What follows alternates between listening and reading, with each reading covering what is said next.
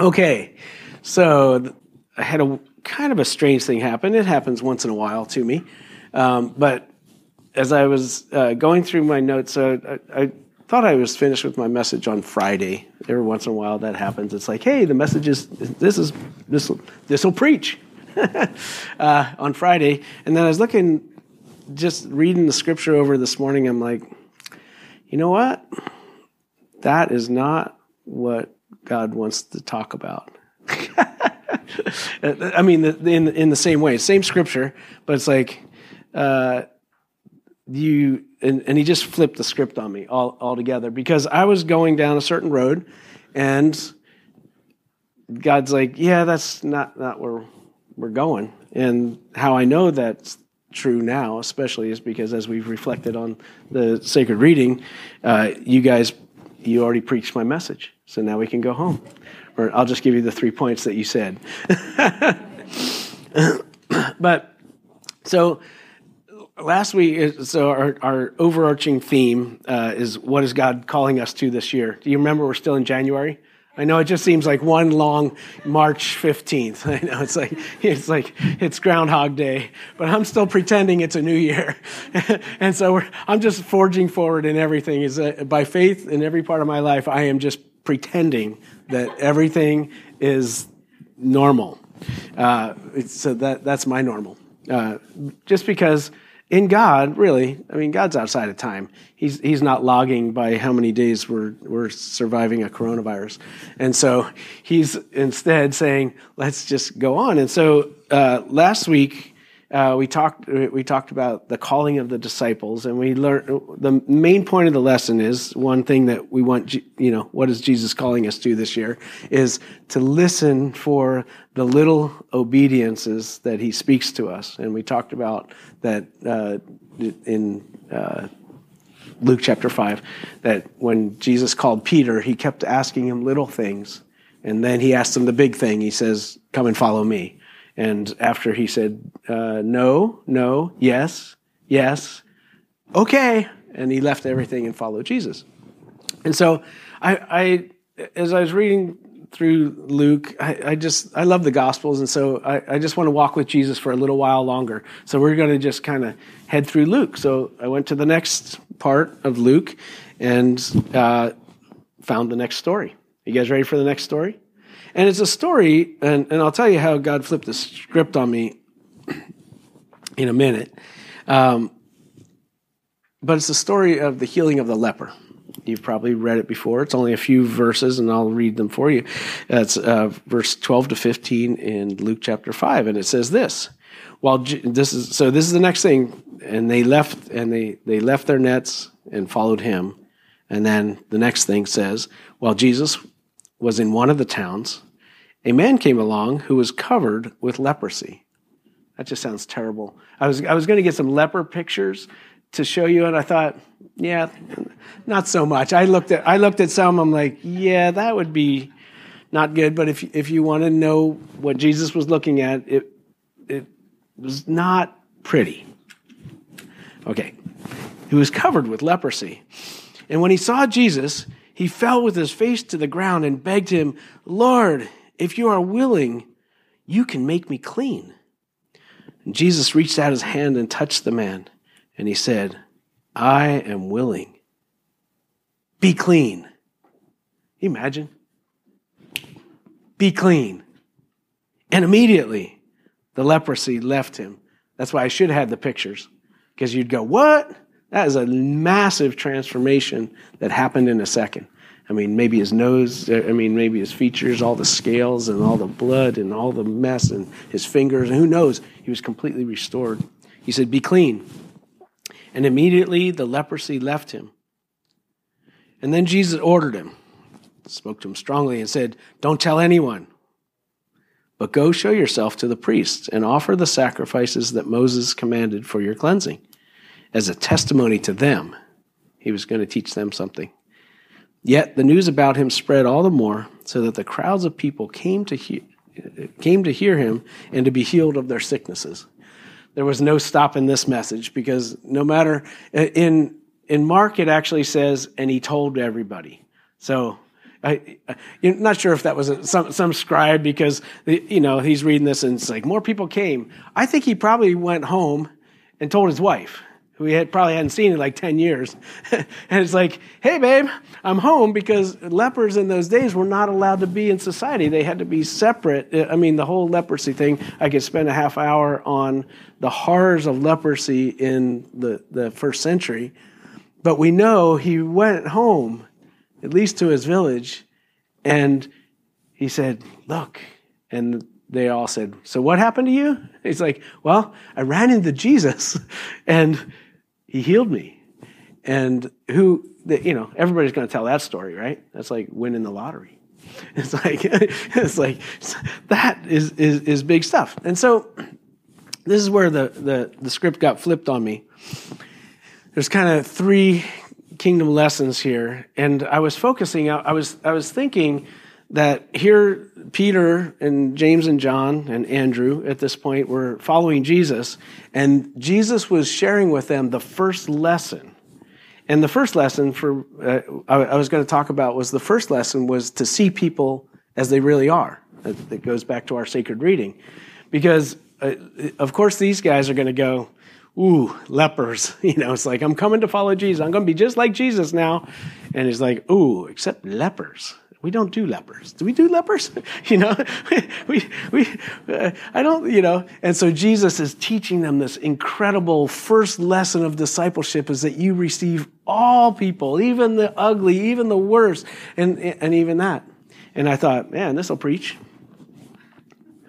But then as I was reading it this morning, I realized I forgot to find myself in the story, which is usually how I read my Bible. And really understand there's another leper in every story, and he's inside of me. And Jesus wants us to do something, right? Because in the Old Testament, leprosy was definitely a sign of sin. And this guy, when you saw a leper, you would think, ooh, you've got a bad disease, but you would also say, and you're a sinner. But in this context, it was easy for me to go, yeah, there's a lot of lepers out there. We ought to be compassionate to those guys. And we ought to, as good disciples, we should be like Jesus and touch their life. And then I look in the mirror, and I'm like, what's that blotch on your face, dude? Now, it's easier for us because our leprosy's on the inside. Right, Dean? I think you look great. You're about done as far as I'm concerned. But you look and you go, I think I might have inside leprosy. But then God kind of flipped the script again on me. And so we're going to talk about it. So I'm going in reverse, because the story isn't about the leper, and the story is not about the leper and me. The story is about the Savior, because that's what the story is always about. Luke, the great doctor, liked these wonderful miracles because he's like, Jesus is not who you think he is, right? Where's my verse here? If we did think of Christ from a human point of view, we don't do so no longer. And so when we read this, we realize, whoa, these guys were getting a lesson for the first time of who really Jesus was. That he was, yeah, sure, they saw the fish, but they have never seen anything like this. So, first kingdom lesson, you ready? Is that Jesus is here. The Savior is here. It doesn't get any better than that, especially for lepers. Lepers like us and lepers that are all around us, okay? And so this verse is really revealing to the disciples for the first time the heart of Jesus. Now, it says, and I love this, it says, this guy, Jesus is walking along, this guy falls to the ground, and in Matthew it says, then he worshiped him, which the word used there is the only time that you only use that word if you're worshiping God. And the writer, as well as the disciples, need to know that Jesus was God. And he wasn't just some guy that had some healing capacity. He was a magician or something. He was like this. We are encountering the very God. And so for us this morning, I wanted to remind us that he wants to reveal his heart as God, fully God, to us. That he's our focus, that no matter what kind of leprosy we find in ourselves, right? Hector was finding some leprosy in his relationships. He's going, man, sometimes I got it missing. Jesus is there. Jesus, the Savior, has come. The kingdom has come and the Savior has come and he's there for us. So no matter what our issues are, from the inside, the outside, whatever we're facing, we have a Savior. Now, what did they do a year before that? They walked around the streets without hope, just like us. But I want to encourage you this morning, no matter what is going on, we have a place to go. And that's the center of this story, right? Okay, so people come to him, they worship him, and I like his words here. He says, Lord, if you are willing, that's so beautiful. Because Jesus answers that, I'm willing. You know, the Savior that we have is willing. How many have ever thought God's holding out on me? Yeah, okay, God must be holding out on me, right? Well, one, we have to go back and go, did we go right up to him, fall down on our knees and say, Lord, are you willing? and a lot of times we don't really come to God in that type of desperation. We're just like, God, I know you can do it. And he's like, ask me the question. Who do you think I am? Lord. Fall down in desperation and say, are you willing? And he says, I'm willing. The Savior you're serving is totally willing. So no matter what we're facing, he's willing. You guys got it? And then he says, I just love, he's like, yeah, be healed, be clean. Because whatever we're facing, we think, man, this is definitely too hard for God. I'm going to have to beg my way out of this. And the word here, it says he fell face down to the ground and begged him. Oh. And we don't need to really beg because the Savior's here. Got it? Got it? All right, you guys watching me online, I know tens of thousands of you. He's willing. He's willing. All right, here we go. So then he tells him, I like Jesus, don't tell anyone. Was that a fake out? Can you imagine if you were total, you got stage 4 cancer, it's the end, and then you cry out to God and he's like, okay, I'm willing, you're healed. Are you going to tell anybody? Yes, everybody. You, I know. It's just like, how could he say this to him? It's like, that's the one instruction that's impossible for me to do. Lord, I will do any other thing. But to not tell people what you're doing in my life is crazy. But I don't think he was trying to fake him out. I think he was trying to temper him a little bit. And not because Jesus didn't want to deal with the crowds, because that was going to come after 2 lepers. I mean, it doesn't take that many, it doesn't take that much more before everybody's going like, hey, there's a guy down the street that he's healing people. And we're like, well, we're heading that way.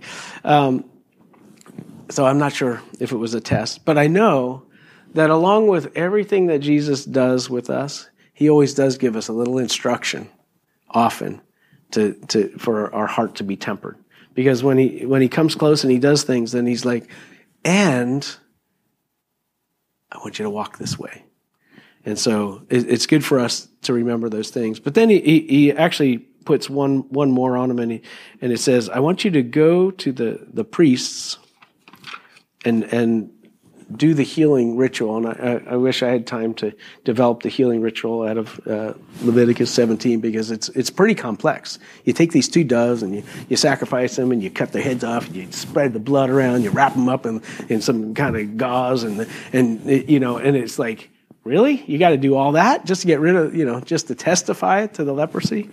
But I think Jesus was basically beginning to throw the line over to the priests and say, something's coming your way. You guys might want to open your clinic, because you might want to get a few doves together, because what's coming, I'm just the first of many that are going to be healed. And so he was saying, I want you to be a testimony to these guys. I want you to begin to start the process. Okay, so first point, first kingdom principle, Jesus is here. So everybody needs to know that. Everybody needs to know that. Because you know what? You guys have been healed of something.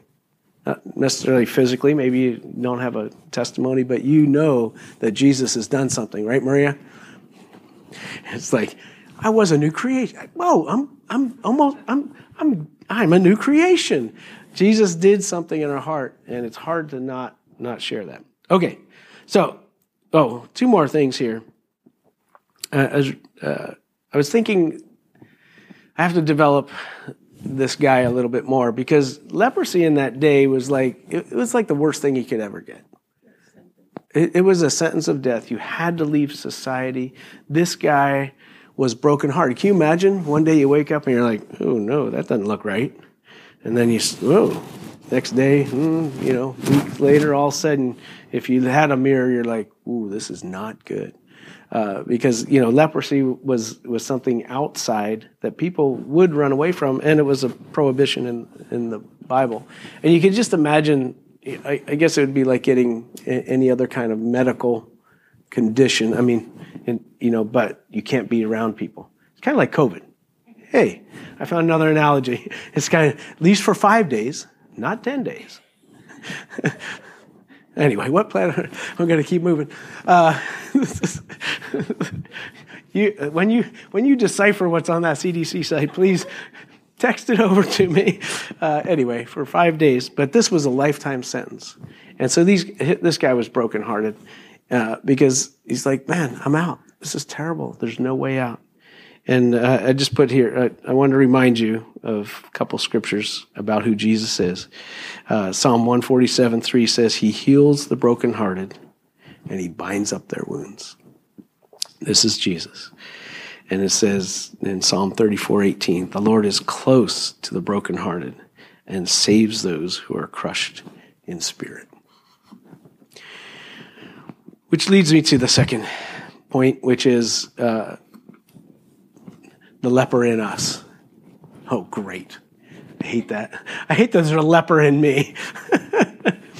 But just as was pointed out earlier, every once in a while you're like, whoa, that looks like leprosy. Why do I still have this attitude towards people? Why do I still get angry? Why do I still break relationships? Why do I still, have weird thoughts about people? And because there's something inside of us that's still broken. And I think for Christians over time, there's kind of two ways to go. There's either like, there's no hope for me, or, man, I need Jesus again. How many have been born again? Now, I know it's a one-time deal, but as Maria had pointed out, that, I slipped back to my old life. What happened? He said, I need Jesus again. I need Jesus again. And so Jesus was trying to explain to the disciples that there's something going on inside of you too. And the only place to get it fixed is Jesus. Don't cover it up. Don't put on makeup. It's like, oh, my leprosy's looking good today. It's like, I got a makeover. Don't do that, Don't come in with the plastic Jesus smile. Don't come in with, because the leprosy in us is easily covered by religious stuff, right? Because we know this. We know the drill. We all know the drill. So instead, we want to, anytime we find something that's hindering us, to come back to Jesus. And I think Jesus was teaching that in the same way to the disciples. It's like, just the same way that I see this leper and I'm healing him, I want to heal you. Now, how many know that when Peter got saved, he was a new creation in Christ? How many know that Peter was a terrible disciple as far as we read the Bible? How many knows? The guy, he was just a mess. And so so he's living in tension with the same thing. Okay. So point 2, when we find sin in our lives, it's good for us to be as desperate as we need to be. Because a lot of times, how many, sometimes I used to pray with people and they say, yeah, I'm dealing with my sin. I say, man, you playing cards with your sin? No, I'm dealing with it. You don't play cards with it. You get desperate. When you see it, you get some people around, you get Jesus. If that's not working, it's like, I went to Jesus and he didn't fix it. Good. Grab a friend. Because sometimes, it takes 2 people. Sometimes it takes 3 people. Get a village together if you got to, because sometimes the stuff that's messing up your relationships, you need more people involved. Okay. This guy knew how much he needed Jesus. And I think a lot of times we forget how much we need Jesus. We're like, I think I'm doing pretty good. Or maybe it's just me, as I'm excelling in all things spiritual. Okay, that was a joke. But once in a while, I forget. I'm like, yeah, I think I'm doing pretty good. I haven't kicked the dog, and there's all kinds of good things that are happening in my life. But we forget that even the little things that he wants to change need a modicum of desperation. It's like coming back. Lord, are you willing? Yes, I'm willing. Be clean. And so for all of us, I just wanted to remind you of what the Holy Spirit reminded me as I was reading is that I might be the leper in the story. Okay, but I'm going to go to lesson 3 is there was a leper in the story that wasn't the disciples. And these guys were not, I'm sure the disciples are like, so we're going to go catch men? Mm-hmm. Who's the first fish? The leper.